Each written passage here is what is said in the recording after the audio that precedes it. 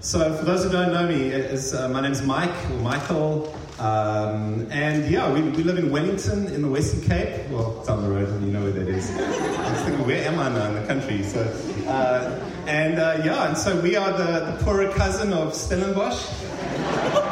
But you know, there are some good things that come from Wellington, and we thank God that at least, you know, that's where I'm presiding with my wife of 23 years. And my kids, oldest is turning 21 tomorrow, so I can call you children. It's like you could be my kids, I think most of you. Not all of you, hopefully. That'd be weird. Anyway, and so I want to share with you this evening, and it's just been so wonderful being with you all, just seeing the passion that you carry for Jesus and the love that you have. And I know each of us, we're at very different places, we're at very different parts of our journey. But what's important through this whole thing is that whether you're here and you're like a devoted follower of Jesus, or you're here and maybe you're looking in, or you're not so sure and you're checking things out, the one distinctive of what makes us Christians is how we view Jesus, is how we view him, is his role and his place in our lives. And that's really what I want to share with you this evening. Amen. I want to speak about looking to Jesus. And, you know, Christianity often can be regarded as principles or way of life, but we forget that it's actually centered around a person. And it's centered around a person that often we've grown up with certain pictures and views and ideas about. I don't know about you, but I grew up in a church environment where I walked into the church every Sunday and there was an image of Jesus always on the wall behind me.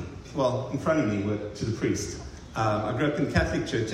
And this Jesus was a Jesus who was always on the cross, loaded and born, you're carrying heavy with a sense of sin and of pain and of sadness. And I would look at this Jesus, and part of me would have this picture of a Jesus that seemed to be always in that place. Or else I had a picture of Jesus who was always very busy and never had time for me, because that's the way that I was brought up.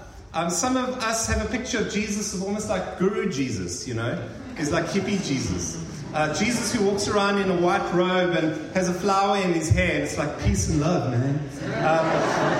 You know, and it's just like peace to the world. And he does bring peace, but not the kind of peace that Eastern religion promises. But we see him as this. Some of us have a picture of Jesus as this kind of old guy in the sky, of almost this genial geriatric. The sense of a person who, you know, is like a heavenly Father Christmas, who just gives us what we need. You know, he'll just be there for you all the time, you know. You can seriously offend him and sin against him, but he's always ho, ho, ho, you know. I never feel bad, you know, about you. We can have that view of Jesus. Some of us have been shaped with the view of Jesus from our culture. Some of us have been shaped from our media. If you've watched enough Jesus films or Jesus movies, and different kinds of Jesus movies, we get shaped with the view of Jesus. And I think the concern that I want to give to you this evening is that we need to learn how to see Jesus rightly. And the only way we can do that is by going back to the scriptures. Because the scriptures, you know, we don't want to worship a God of our imagination or a God of our culture. We worship, hey guys, up there, I forgot you there. We worship a God of the Bible and what the Bible says. And sometimes this picture of God is uncomfortable for our modern sensibilities. You know, it's uncomfortable for us. We read about this Jesus who often in the New Testament does things that we're not always very comfortable with. But we have to be true to what the scriptures say in what it says. And so what I want to do is I actually want to look with you in the book of Revelation this evening.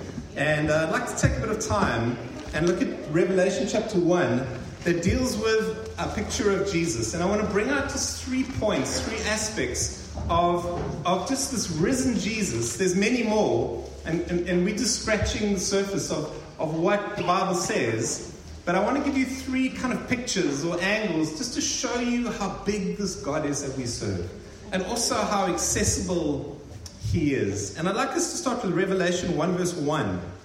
And it says this, it says, in fact, before I read it, I want to say that this book, why was the book of Revelation written?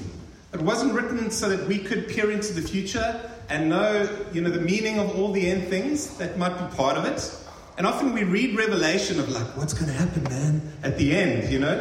And we read about it and we get caught up in all the symbols and the numerology and all that stuff. And we actually forget that the reason Revelation was written is that it was written to a group of Christians that were in trouble. And they were a group of believers like you and I that were living in a world that was hostile to Christianity, hostile to the faith. And that if you became a Christian, you were no friend of the world. You were swimming upstream to the culture of what the world was saying, the world was doing, what the world was believing.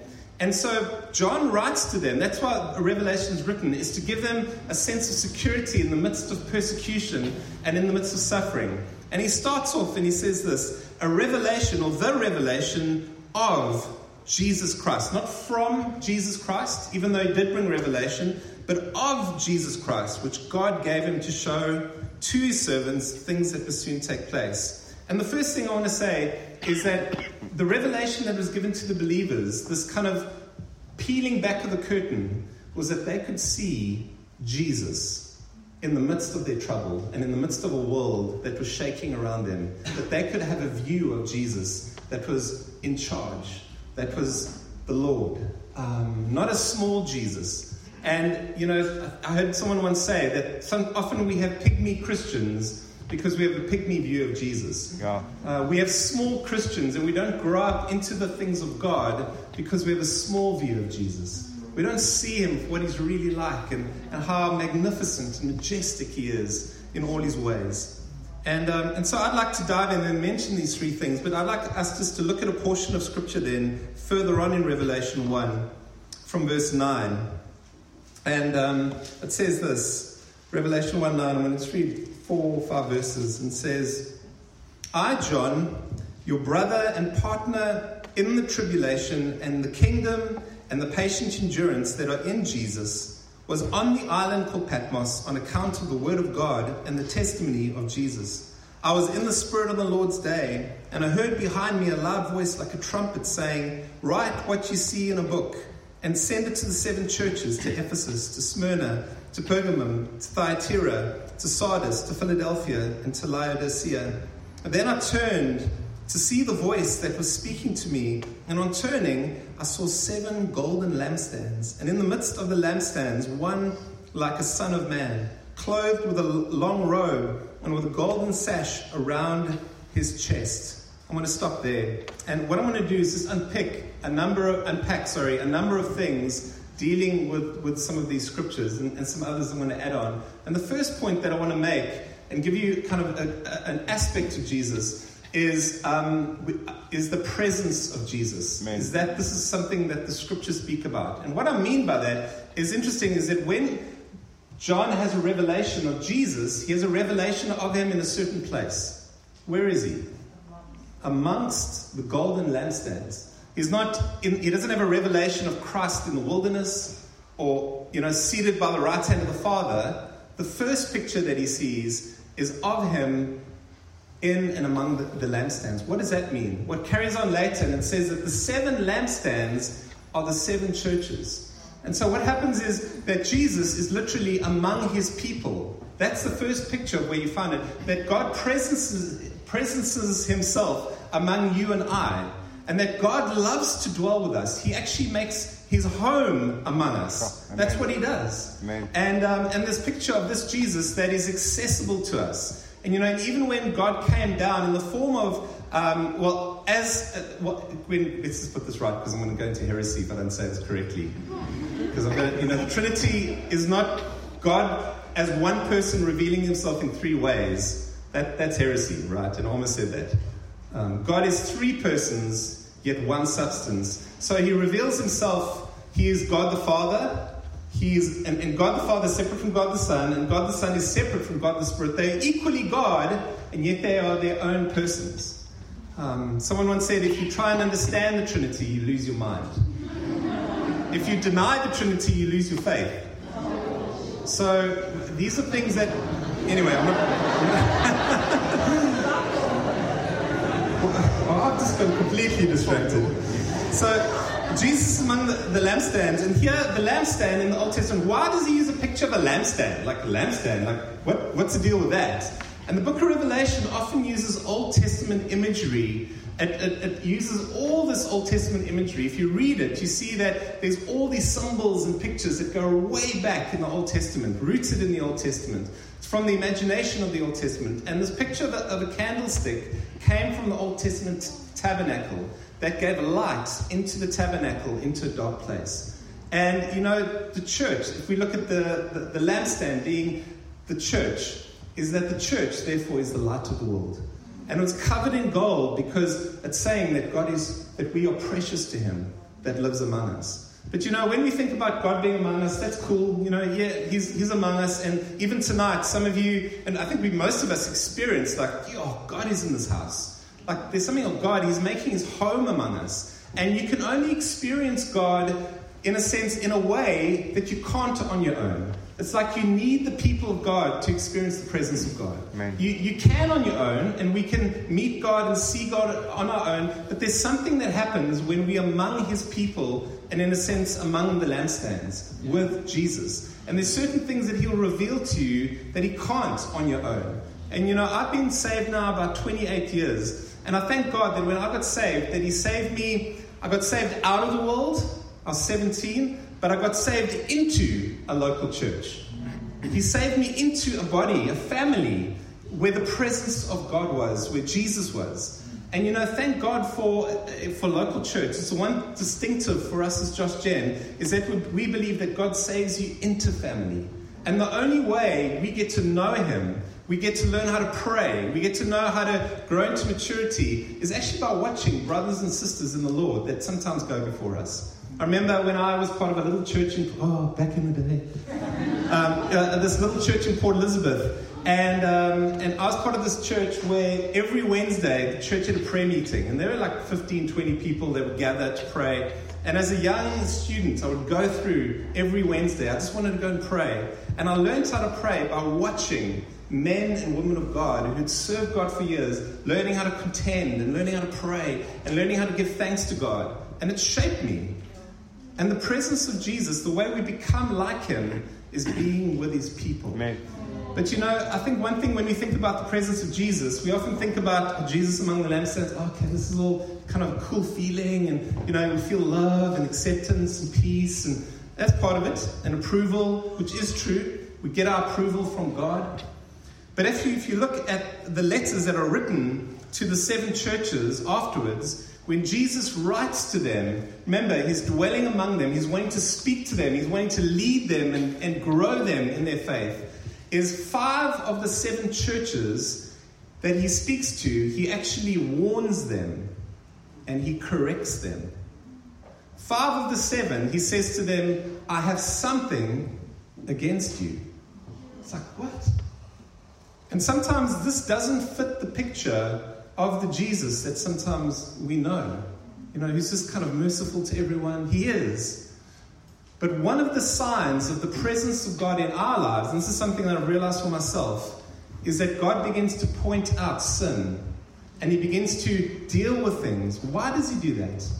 Well, in Hebrews it says that God disciplines those that he loves. Amen. And a sign that you are marked with the presence of God is because he's loving you enough to say, my daughter, my son, whom I love. Yeah. There's this in your life that I want to, yes, you're clothed with, you know, Jesus, and you accept it before God, but I want to work under the clothing, so to speak. I'm going to come and deal with your character, because there's parts of the way you are that actually hurt people. Or maybe it's not causing you to flourish fully as I've called you to be. And God must be, and I don't know if you experience that, but I know I get convicted often of sin. And I'm thankful for that, because it's a sign that the presence of Jesus is with me. I'll share an example. Last weekend, and I wasn't a very good husband last weekend. I remember I had a busy week, and came to the end of the week, and one of the things that my wife and I do is a Friday is our kind of our day off, where we just spend the day together, and we have a chance to reconnect and catch up and chat. And that Friday, we had something on it, and we didn't do that. And Saturday came along, and the previous Friday we didn't connect, and neither did we the previous Friday. And she was feeling pretty neglected. Of course, I wasn't aware of it, because we had spoken, you know. It wasn't like we were ignoring each other. And Yeah, it's like all the guys are, man. What's going on, But I had been neglecting my wife, and I'd been, and I wasn't listening to her. I hadn't been considering her, and I was overwhelmed with certain just issues in church, and in that place, my wife was just hurt by me. And there was something between us, but I couldn't figure out what it was. Like, I don't know what's wrong. I'm trying. I make you tea. I make you breakfast. I take her out. It's like, and I realized, like, actually, I haven't listened to her. I haven't spent time with her. And I felt the Holy Spirit convict me on that. Like, it cut me to the heart. And it was the grace of God that He says, Mike, I want you to be a better husband. And so I had to repent. Said, babe, I'm sorry. I actually neglected you. And the Lord had to put His finger on that thing because I'm not a good listener. I'm not very perceptive often. I'm task-driven. And I'm not good with that. And so I've had to learn how to do that. But where has the Holy Spirit been convicting you in? What area in your life has He been maybe putting His finger on? And if there's none of that, if you're kind of going on blissfully and and you're just like, yeah, God loves me and I'm growing in the Lord, but you're never ever having the sword of the Spirit, so to speak, cutting you, convicting you, where is the presence of Jesus? We need that. That's how we grow in our faith. The goosebumps and the warm feelings, that secures us, but it doesn't grow us. Yeah.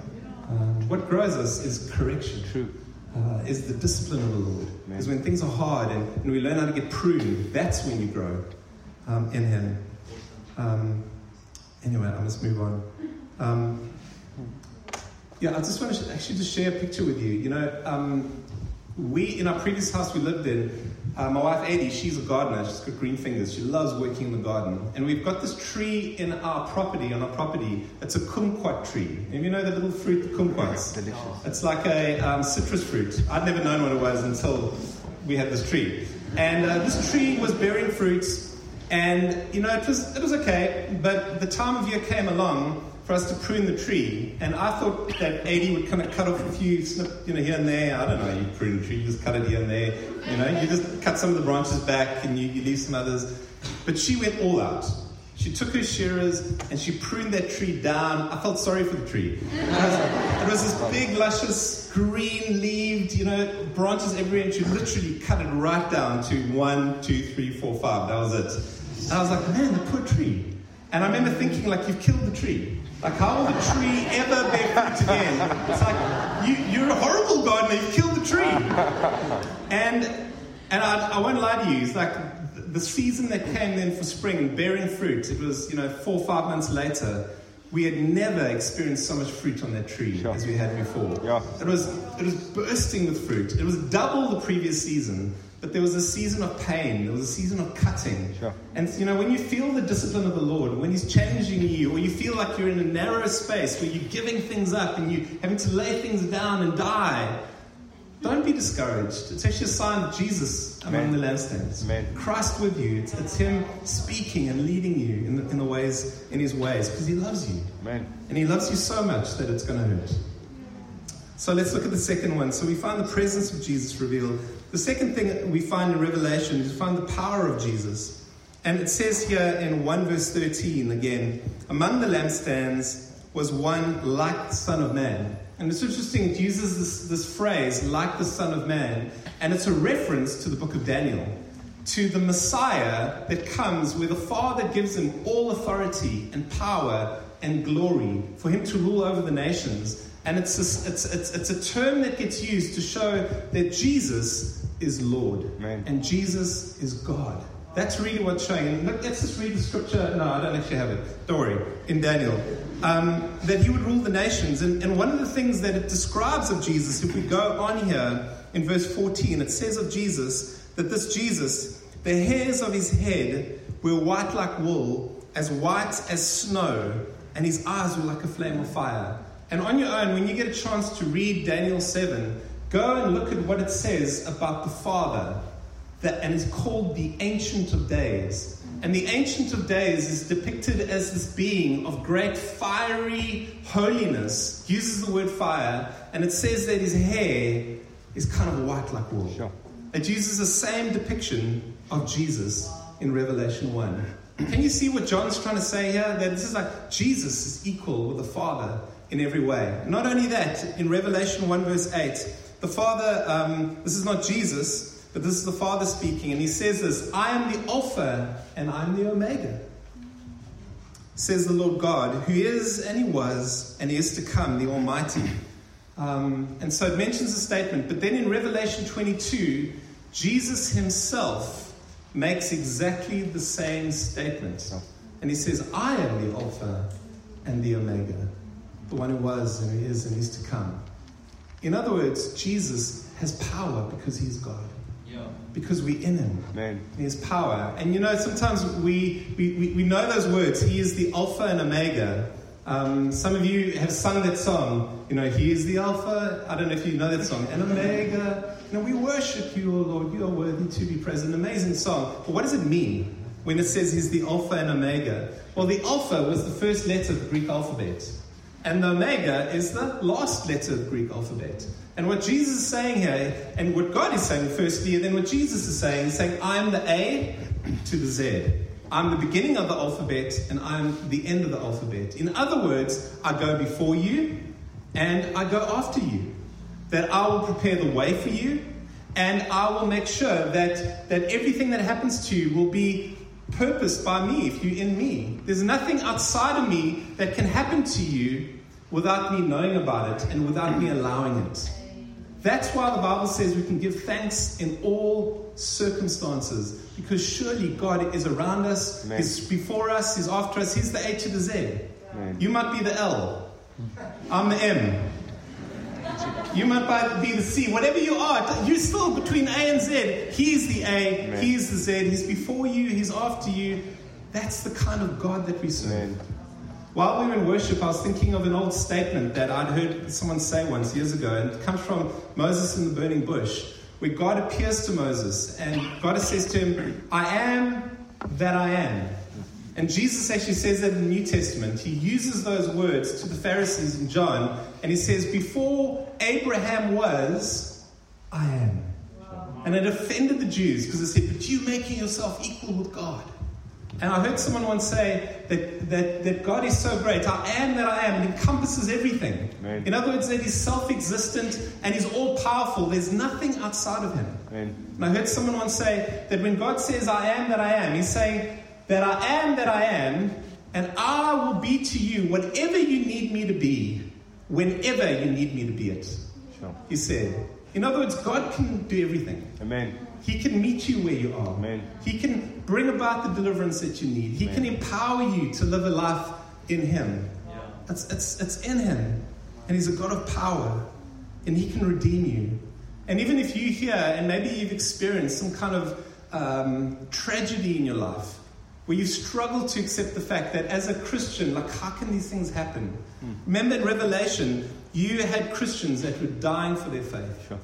That were actually laying down their lives. They were spilling their blood for Christ. Sure. And in that place, he's still on the throne. Amen. And he can work it out. And the promise for you is because he's the A to the Z, his promise for us is he will work it out for our good. Even if it's tragedy, even if it's for evil, Genesis 50 says, God will work it out for your good. Sure. What was meant for evil, he will mean it for good. Amen. And if you know that Jesus is Lord, we have to believe that. Amen. You might not feel like it, but you have to believe it if he truly is Lord and God. That's the second one. And the third one that I want to share with you is, it's also P, is the pastoral heart of Jesus. And again in verse 13 it says, dressed with a robe and a golden sash wrapped around his chest. Now why is there a revelation of Jesus with a sash around his chest? Because where else does the New Testament ever tell us about Jesus' dress code or Jesus' fashion sense? Do we ever read of that? No. So there must be a reason why, John is unpacking this. Why does he do that? Well, what he does is he's using the language of an Old Testament priest, the imagery, the symbolism of an Old Testament priest. When an Old Testament priest, the high priest in Israel, would be dressed with a sash when they would go into the temple with a sash around their chest. And what John is trying to say here is that Jesus is our priest. Amen. And now you would say, okay, that's cool. Like, what does that mean? You know, like again, I grew up in the Catholic Church where the priest was the guy, as was said. For those of you maybe come out of the background, apologies if I offend you, but you know, he was a father dressed up like a mother, and we called him father, but he was dressed with a long robe. Like, okay, anyway, that's fine. And yeah, it didn't go down well. And you know, it was all these trappings of religion, but I had this idea of a priest as someone separated from us, who was so holy and separated. But the priest in the Old Testament times was nothing like that. The priest in Old Testament times was someone that taught the people, they instructed them, and they actually counseled them. They went in to support families and to pray for people. They really were, in a sense, the pastors and the elders that we would have today. They were the full-time workers, in a sense, in the congregation of Israel. And Jesus, in a sense, is probably the most wonderful pastor that you and I can ever have.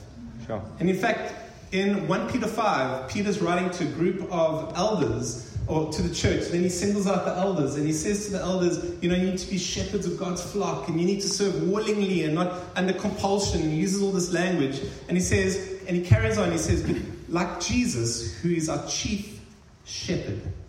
In other words, we all shepherds, but there's a pastor, man. There's a shepherd that is above every other shepherd. And he will love you and take care of you and be kind towards you. Amen. And we have a picture of God that is kingly and is kind. Amen. And how do we see this worked out? Because we see it worked out in verse 17. And I'd like us to look at verse 17, Revelation 1:17. It says, when I saw him, this is John speaking, obviously, looking at Jesus. When I saw him, I fell at his feet as though dead. Sure. But he laid his right hand on me, saying, fear not. Sure. And I want to stop there. So John has this incredible vision, this experience of the risen Christ, one whose face is shining like the sun, whose voice is like, you know, the sound of a waterfall. I mean, can you imagine this overwhelming sense? And John has the appropriate response. He's like just down on his face, man. He's just down. Ah. It's like there's no other way when you are experiencing the glory of God to that extent. And thank God that he didn't go like, Jesus, yeah, man, you could see me again, you know? Like you look different from last time, or, you know, or he kind of, there was no inappropriate response that when he saw the glory of God, he fell face down. Sure. But what is amazing with this is because of the heart of Jesus, that he's kind, even though he's God and powerful, and he has feet like burnished bronze, which actually speak about the authority. Bronze was the hardest metal in the ancient world, burnished bronze, and it spoke about him being able to conquer and crush his enemies under his feet. This same Jesus is kind to John. Look what he says. It says, and he put his hand on his right shoulder, saying, fear not. And remember, where's John at this point? John is on the ground. And so what does Jesus have to do? If John's on the ground, Jesus, there must be a sense of him having to get down and say, John, putting his hand on his shoulder, getting down to his level. How would he have got his hand on his shoulder? John, fear not. Fear not, I'm the first and the last. And you know, the wonderful thing I love about Jesus is that even though he could speak in an instant and he could destroy you, but he loves you and he cherishes us. And he delights in us. That there's a sense that the kindness and the gentleness of God is something that we don't always see much of today. And yet we find this with our Jesus. He responds. And you know, I want to say to you, just friends, that like if we posture ourselves rightly, like John did, you know, Jesus isn't going to come with a sword. He will if we posture ourselves in arrogance and pride. But if we posture ourselves in a sense that our heart's posture is face down before the Lord. Like, you are this God. You are who you say you are. Believe it by faith, even though we don't see it like John did. But if we posture ourselves, his response, in a sense, is he puts his hand on our shoulder and he speaks identity over us. Amen. You're my daughter, you're my son. Amen. And we have it in Jesus already. The day you got saved, he spoke identity over you. But like Jacob, when Rachel gave birth to a little baby, she called it, and she died in childbirth in the Old Testament. And as she's dying in childbirth, giving birth to this baby boy. She calls him, Ben-Oni, son of my suffering. And she dies with this little boy. And as Jacob takes this little boy into his arms, he says, no, you're not going to be called son of my suffering. And he renames him Benjamin, which is son of my right hand. Sure. He speaks identity. You know, there's something of a Heavenly Father that when you're in the Son, what does He do? He speaks identity over you. You're the son of my right hand. Sure. You're the one in whom I love. You're the one, not because you've done anything. I mean, Jesus was called that before He did any miracles. He was just kind of went for a swim, came out of the Jordan River. Okay, he didn't go for a swim, he got baptized. He hadn't done any miracles. I mean, and yet he gets called, and you know, you don't have to do things for God to feel that way about you. You've got to just find yourself trusting in the person of Jesus. Amen. Lord, I'm leaning on you. I realize that all my sin is put upon you. You didn't count it against me. Sure. What kindness is there in God that He would do that towards us? Yeah. How kind is our God, but yet how kingly is He? Yeah. What a Lord is He, but yet He's so loving. Yeah. He's both and, not either or. I know a journalist once asked Karl Barth, a very famous theologian. I don't know if this story is true. I think it is. And they asked him, I've got his commentary on Romans, but Karl Barth, they asked him once, you know, Karl, out of all your, Professor Barth, out of all your years of learning, out of all your years of studying, what is the one truth that you have learned that in a sense, you know, it trumps all the other truths? What's the one thing that you can share with us? And this is what he said. So this is the truth that I've learned.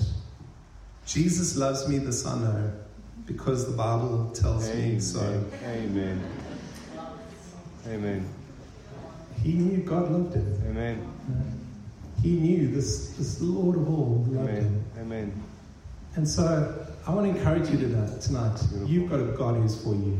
Yes. Oh, He loves you. He loves you. Yes. And He loves you so much. Sometimes it's going to be painful, but He's committed to your growth.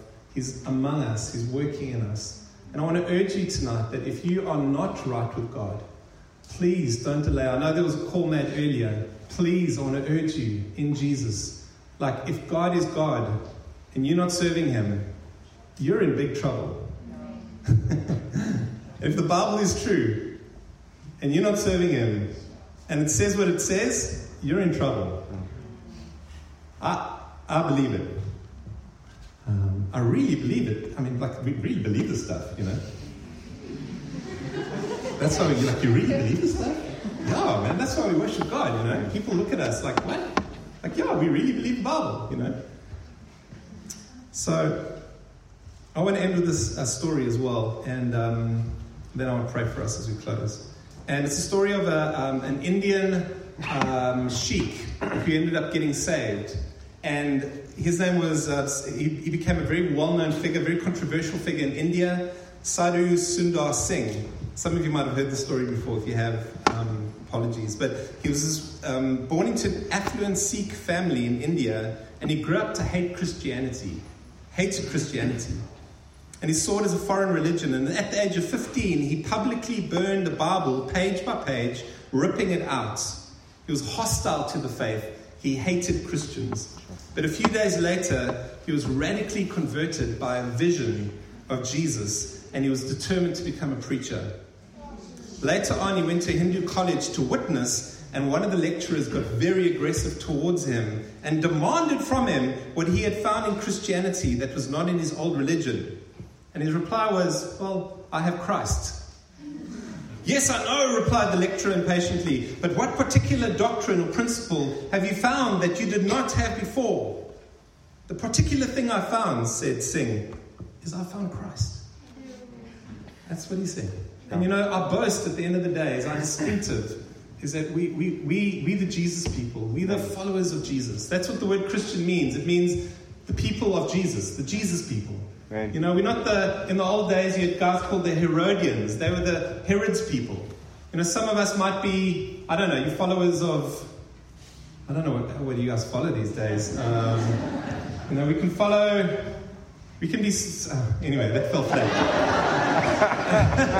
But we are the Jesus people. We're the people of, and as God is birthing something in Stellenbosch, as like when people come to the meetings, as they meet with you, as they see you, It's like there's a sense that they see, but what is this God that you serve? That we're marked by Him. And that defines everything else we do, what we believe and what we stand for. And so I'd like to pray for us as we close, just as we do that. And before I do, I want to ask, just with every eye open, that if you are here and maybe you haven't responded to Christ, and if you're honest, I know we've done this, but there might be one person here that needs to respond. And you've been walking 180 degrees that way, living your own life, rebelling from God, knowing that you're living for yourself, but knowing that God is after you. And you know that the path is that way, is that following Jesus is that direction. And you know He's calling you. And you know tonight that He's putting His finger on you saying, this far and no further, I've called you, come and follow me. And you know that He's calling you to turn away from your old life. That's what repent means. And to put your trust in Jesus Christ as your Lord and Savior. But you've been running away. Is there anyone like that tonight? And tonight you want to say, but God, tonight it stops. I'm going to turn around. I'm sick of running. I know you're calling me. Is there anyone tonight? Just quickly raise your hand. Is there anyone like that tonight? You want to make a response to Jesus Christ, to follow this God that we read about. Is there anyone that hasn't done that? I'm not going to pressurize you, or it's God that must awaken something in you. But maybe there's someone here. Is there anyone here that you have not done that? And you know that tonight, in a sense, the hound of heaven is after you. And he's caught up with you. Okay. Wonderful. Let's pray. Oh God, we want to thank you, Father, for your Son, Jesus. Lord, we thank you that you love us in spite of ourselves. Lord, that you've loved us at our worst. And you have saved us and you have covered us even at our worst.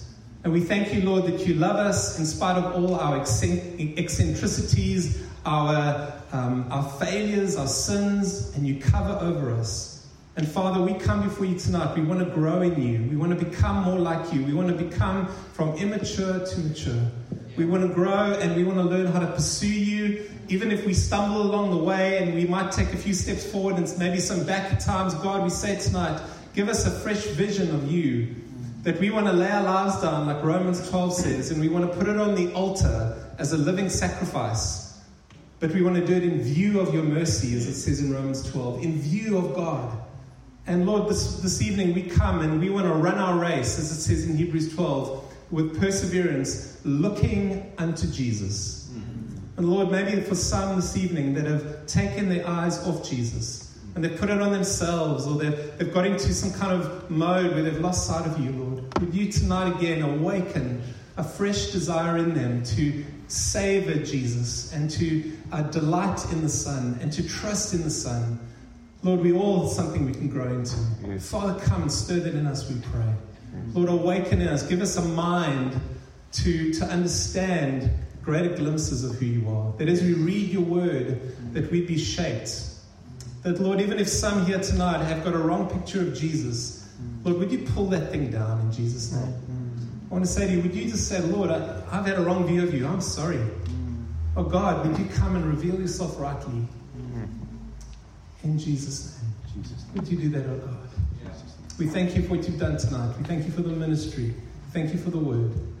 And we're grateful to be the Jesus people. Yes. To know this kind of Jesus that is risen from the dead, that we walk on resurrected ground, and we walk in victory, and we are those who overcome. Father, help your people to overcome. Help every student, help every working person here, wherever they find themselves, like the book in Revelation, the letters. But if you overcome, I'll give you a new name. Oh, on that day, I'll give you that. I'll give you that. He promises it to you. But if you overcome, help us to stand firm until the end. Faith in you in Jesus' name. Amen.